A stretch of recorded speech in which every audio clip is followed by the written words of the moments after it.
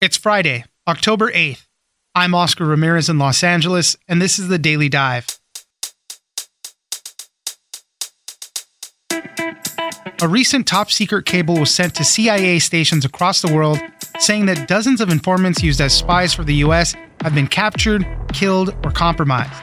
According to one expert, because of technology, the old way of spying has become obsolete. Biometric scans, facial recognition, and even cell phones are revealing key facts about movements, patterns, and life associations. Ken Dilanian, national security correspondent at NBC News, joins us for more.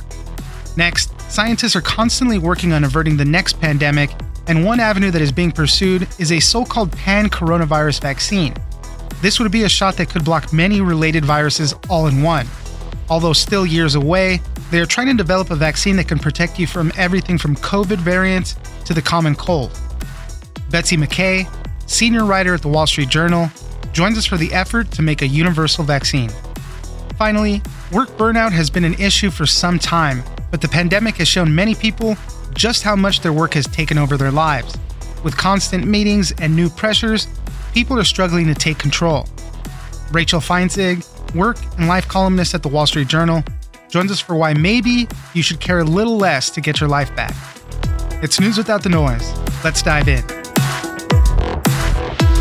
We have a country like China, which has a camera on every street corner in Beijing, and they're scanning faces 24 hours a day and running them through facial recognition databases.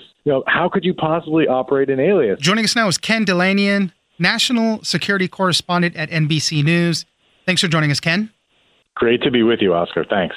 There was a recent cable sent out from the CIA to all of the CIA stations around the world talking about a troubling number of informants that had been captured, killed, or compromised, just warning them to step up the security on informants that they were gathering and just being a little more careful. We've also seen that there's a former CIA officer who was studying a lot of this for the agency is saying that the old way of spying may have become obsolete, all due to technology. So it's an interesting look at kind of how our spy agency, our counterintelligence agencies operate. Ken, help us walk through some of this. What are we seeing? So this top secret cable to the workforce wasn't in response, as I understand it, to any particular incident, but was the counterintelligence folks at the CIA, the folks that are in charge of some and protecting secrets, wanted to make sure that everybody knew that, hey, there have been a series of these penetrations. The CIA informants have been caught. Some were arrested. Some were executed. This has been going on as long as the CIA has been spying, but it seems like it's getting worse. And one of the reasons is that technology is making it harder than ever before to do human espionage. And the reasons are obvious, right? I mean, the model of the CIA for decades has been to send CIA officers mostly to live in embassies overseas and to pose undercover as State Department diplomats, right? And to have a fake job during the day, a cover job, and then go out at night and to cocktail parties or whatever and try to recruit foreigners to spy for the United States. And they often used fake names to do that. Well, all of that stuff is rendered almost impossible now in the modern world. Just think of one example. If you've grown up in the age of social media, there are hundreds or thousands of pictures of you online in your true name that you can't get rid of, no matter how hard you try. So you have a country like China, which has a camera on every street corner in Beijing, and they're scanning faces 24 hours a day and running them through facial recognition databases. How could you possibly operate an alias? You can't. But that's just a minor part of it. I mean, alias is not essential, but it's also really hard for them to hide their associations with the people that they are recruiting to spy. And the main culprit here obviously is the cell phone. Everybody's cell phone is a tracking device. It's really hard with all these digital devices, not just phones, but the telematics in our cars. It's going to get worse with the Internet of Things. It's really hard for us to hide what they call our pattern of life and our associations. And the guy I talked to that you mentioned, the former CIA officer named Dwayne Norman, part of his job in his 27-year career was studying this problem. And he has concluded that human espionage as we know it is done. It's got to be fundamentally rethought. Now, I have to say, most people at the agency and people I've talked to do not agree with that. They think that this is a problem that is surmountable, but he thinks they're kidding themselves. I mean, Essentially, they think, we can hack into all these databases. And they can do that a lot of the time. But his point is the adversary is always going to find a way. There's always going to be something you didn't think of. And this model that we've had for decades just for the CIA just cannot work in the future going forward. Dwayne Norman, any suggestions on what to do going forward? Because, if we have to rethink how we're doing it, he's been studying this. Any suggestions from him? So he is the first to admit that he does not have the perfect answer to this. What he does say, though, is that he thinks that some part of the answer has to be more of what he calls a public-private partnership, which really means the CIA convincing American companies to spy for the United States. That has been going on as long as there has been a CIA, but the idea of doing it in an organized fashion where it's actually a program and people have to account for it, obviously going to be deeply controversial, especially in the post-Snowden era where a lot of people who work for big tech companies don't want to cooperate with the U.S. intelligence community. But it's absolutely true that some form of that it's already underway. I mean, because like right now, if you're in certain jobs at the CIA, you can't have any association with the agency. You could never set foot in the headquarters at Langley with a phone because that's trackable. So there are people who are embedded in companies right now who only a very few people know they're associated with the CIA, maybe one or two people at the company even. And sometimes they'll cycle back to their regular corporate job. And they work the corporate job the whole time. They're just also working as a spy. And I think that's the model that we're going to see increasingly in the future.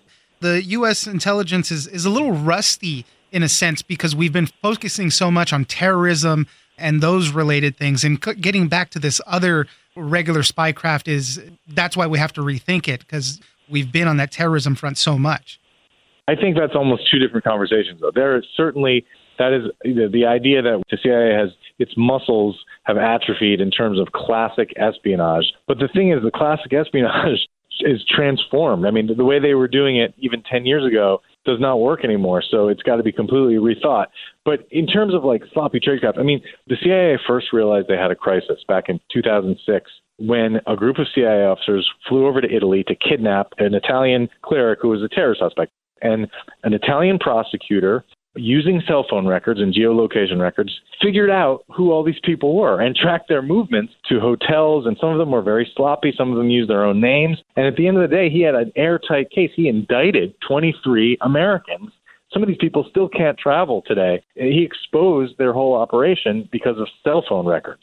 And so that was like a wake-up call for the CIA. Hey, you guys have a problem here. And they started changing the tradecraft. But, that was 15 years ago. Imagine what the Chinese services can do now to use big data to unmask CIA officers and their recruits. Ken Dilanian, national security correspondent at NBC News. Thank you very much for joining us. Thank you so much, Oscar. Great to be with you.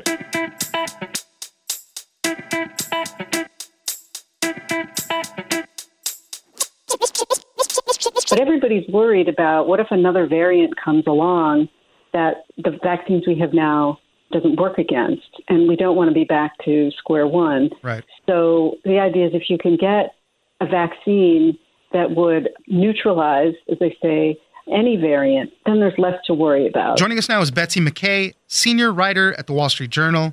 Thanks for joining us, Betsy. It's nice to be here. Thanks.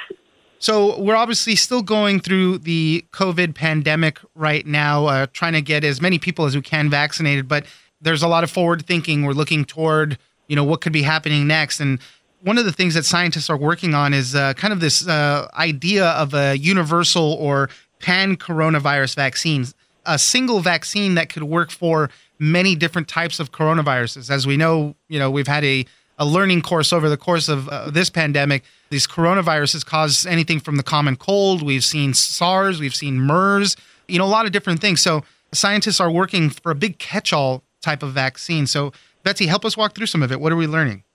Yeah, the idea that researchers in emerging infectious diseases are working toward are vaccines that basically protect you against a whole family of viruses or a group of viruses that are problematic. And in this case, it would be coronaviruses, and within that, the SARS-like viruses, they call them. There's a technical term for it, but we'll leave it at that. And it's basically the virus that is affecting us now, causing the pandemic, but also caused SARS in 2003. And it looks like there are several that can infect humans. So the idea is you create one vaccine that targets all of those viruses at once, and then if another one comes along, it's very likely that the vaccine would protect it against it, or protect against it enough to stop an outbreak from becoming bigger. And we're seeing this being worked on, through the U.S. Army, the branches of Walter Reed Medical Center too. There's a lot of effort. There's other groups that are also working on this. There's a lot of effort into it.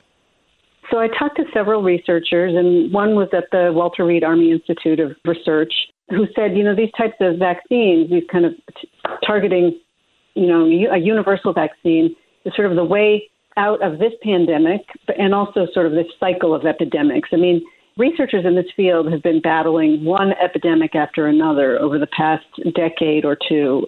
So they're developing one, and others are developing vaccine that would target both the SARS-like viruses, as I said, so both the variants of the current virus and maybe some beyond it.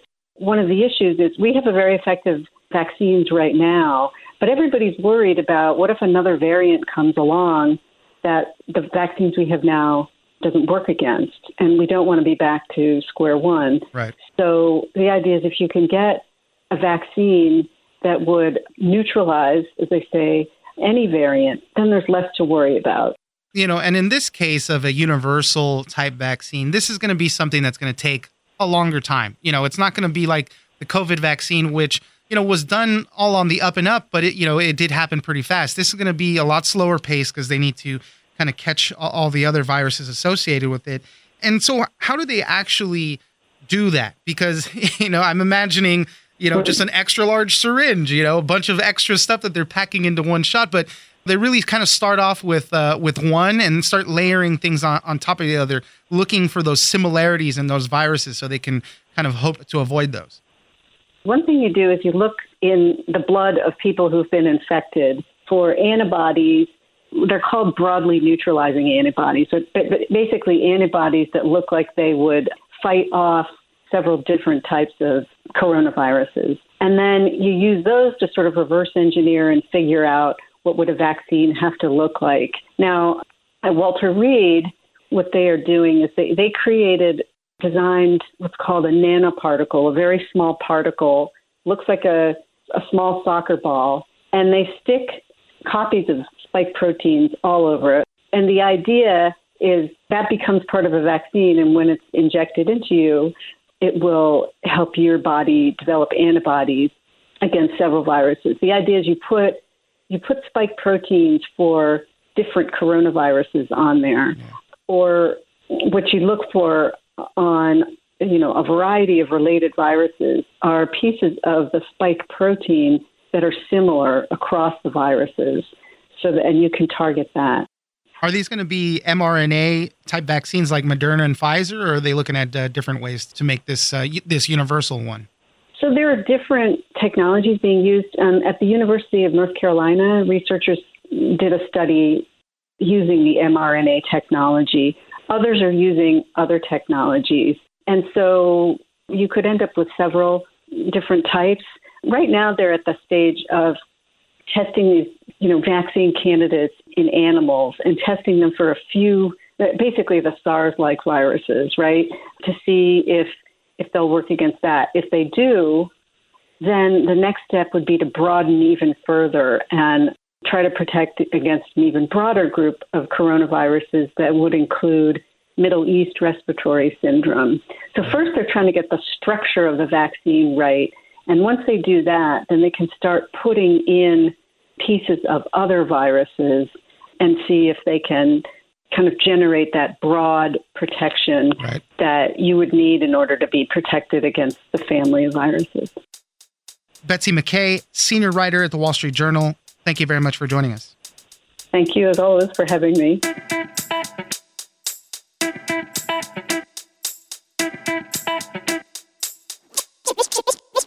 And he had a heart attack. And one of his first thoughts was it was an expletive. I don't know if I can say it on your radio program. I couldn't say it in the Wall Street Journal, but He was like, I got to meet with my manager tomorrow. This isn't convenient. Joining us now is Rachel Feinzig, work and life columnist at the Wall Street Journal.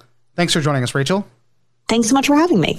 I wanted to talk about something, we've been hearing for a long time, obviously. We heard a lot about it throughout the pandemic, burnout. There's been a lot of burnout for people who were working a lot of extra time during the pandemic, despite what was going on.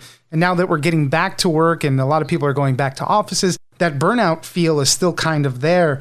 And, what we're seeing is, more meetings. People are still having to do Zoom meetings, even though they're back in the office. All sorts of stuff is going on. And, a lot of times, people are trying to get that perspective, make their work life better. And it's tough. So you wrote an article kind of exploring this. And one of the things, the headline says it catches your eye. Maybe you should care less about your job. Now, I know you're not meaning that in the most literal of sense, but gaining that perspective, taking back the control is very important. Yeah, I mean, that was my thesis. And I'm not talking about slacking off. I'm not talking about like napping all day, or, I did a story a couple of weeks back about, having 2 jobs and kind of gaming the system. I'm really just talking about having some emotional distance from your job, being able to say no to little things that don't matter, figuring out what actually matters and what doesn't. And what one expert told me, she was like, if you're having to ask yourself this question, like if you're kind of like inherently like an overachiever and a little too obsessed with work, she was like, you could probably take it down like 25% and you'd still be doing a good job. And that really resonated with me. And that's so hard for a lot of people, right? We tend to let our jobs become our identities in many parts of it. And it's just really hard to detach. How many times do you hear, learn to love what you do, or, the grind never stops, all these things that, just kind of more firmly put you into that mode of thinking you can never really stop doing that stuff. And a lot of times, to gain some of this perspective, sometimes something major has to happen. You opened your story with a man who was 45 years old, pretty young. He had a heart attack, and that was the catalyst for him to really say, okay, I need to change things. His story was so moving to me. I had seen a LinkedIn post that he wrote months ago and immediately thought of him for this piece. He sat down to get started on work, on a Sunday for the prep for the work week, and he had a heart attack. And like one of his first thoughts was like, it was an expletive. I don't know if I can say it on your radio program. I couldn't say it in the Wall Street Journal, but He was like, I got to meet with my manager tomorrow. Like, this isn't convenient. And he survived and kind of changed his life and changed his perspective. He talked a bunch about what you were talking about too, this sense that like your work becomes your job. You're supposed to find purpose and meaning in your work, like that's the thing. And hustle culture, you're supposed to always be improving yourself. And not that those things aren't kind of valuable goals, but I think like we've taken it too far a little bit. So what do we do then? A lot of people say, hey, it's easy to just say, change the life, focus less on the unimportant things. Everybody says that's so easy to do, but how do we get there? How should we get that perspective then?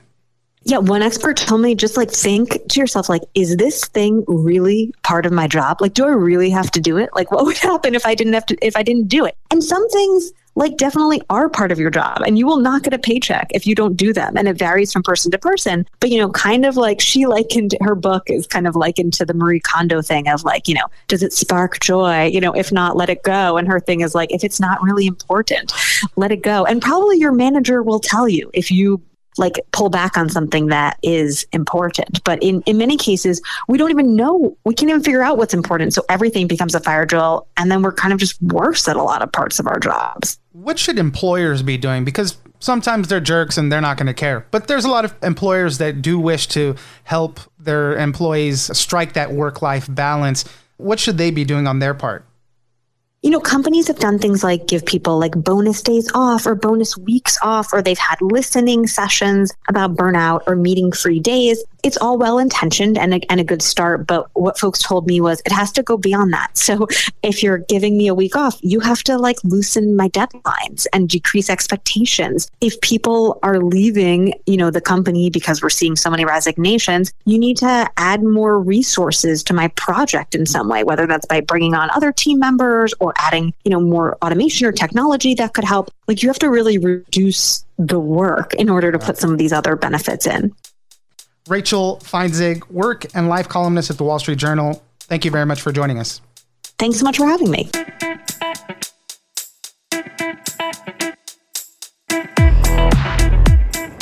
That's it for today. Join us on social media at Daily Dive Pod on both Twitter and Instagram. Leave us a comment, give us a rating, and tell us the stories that you're interested in. Follow us on iHeartRadio or subscribe wherever you get your podcast. This episode of The Daily Dive is produced by Victor Wright and engineered by Tony Sorrentino. I'm Oscar Ramirez, and this was your Daily Dive.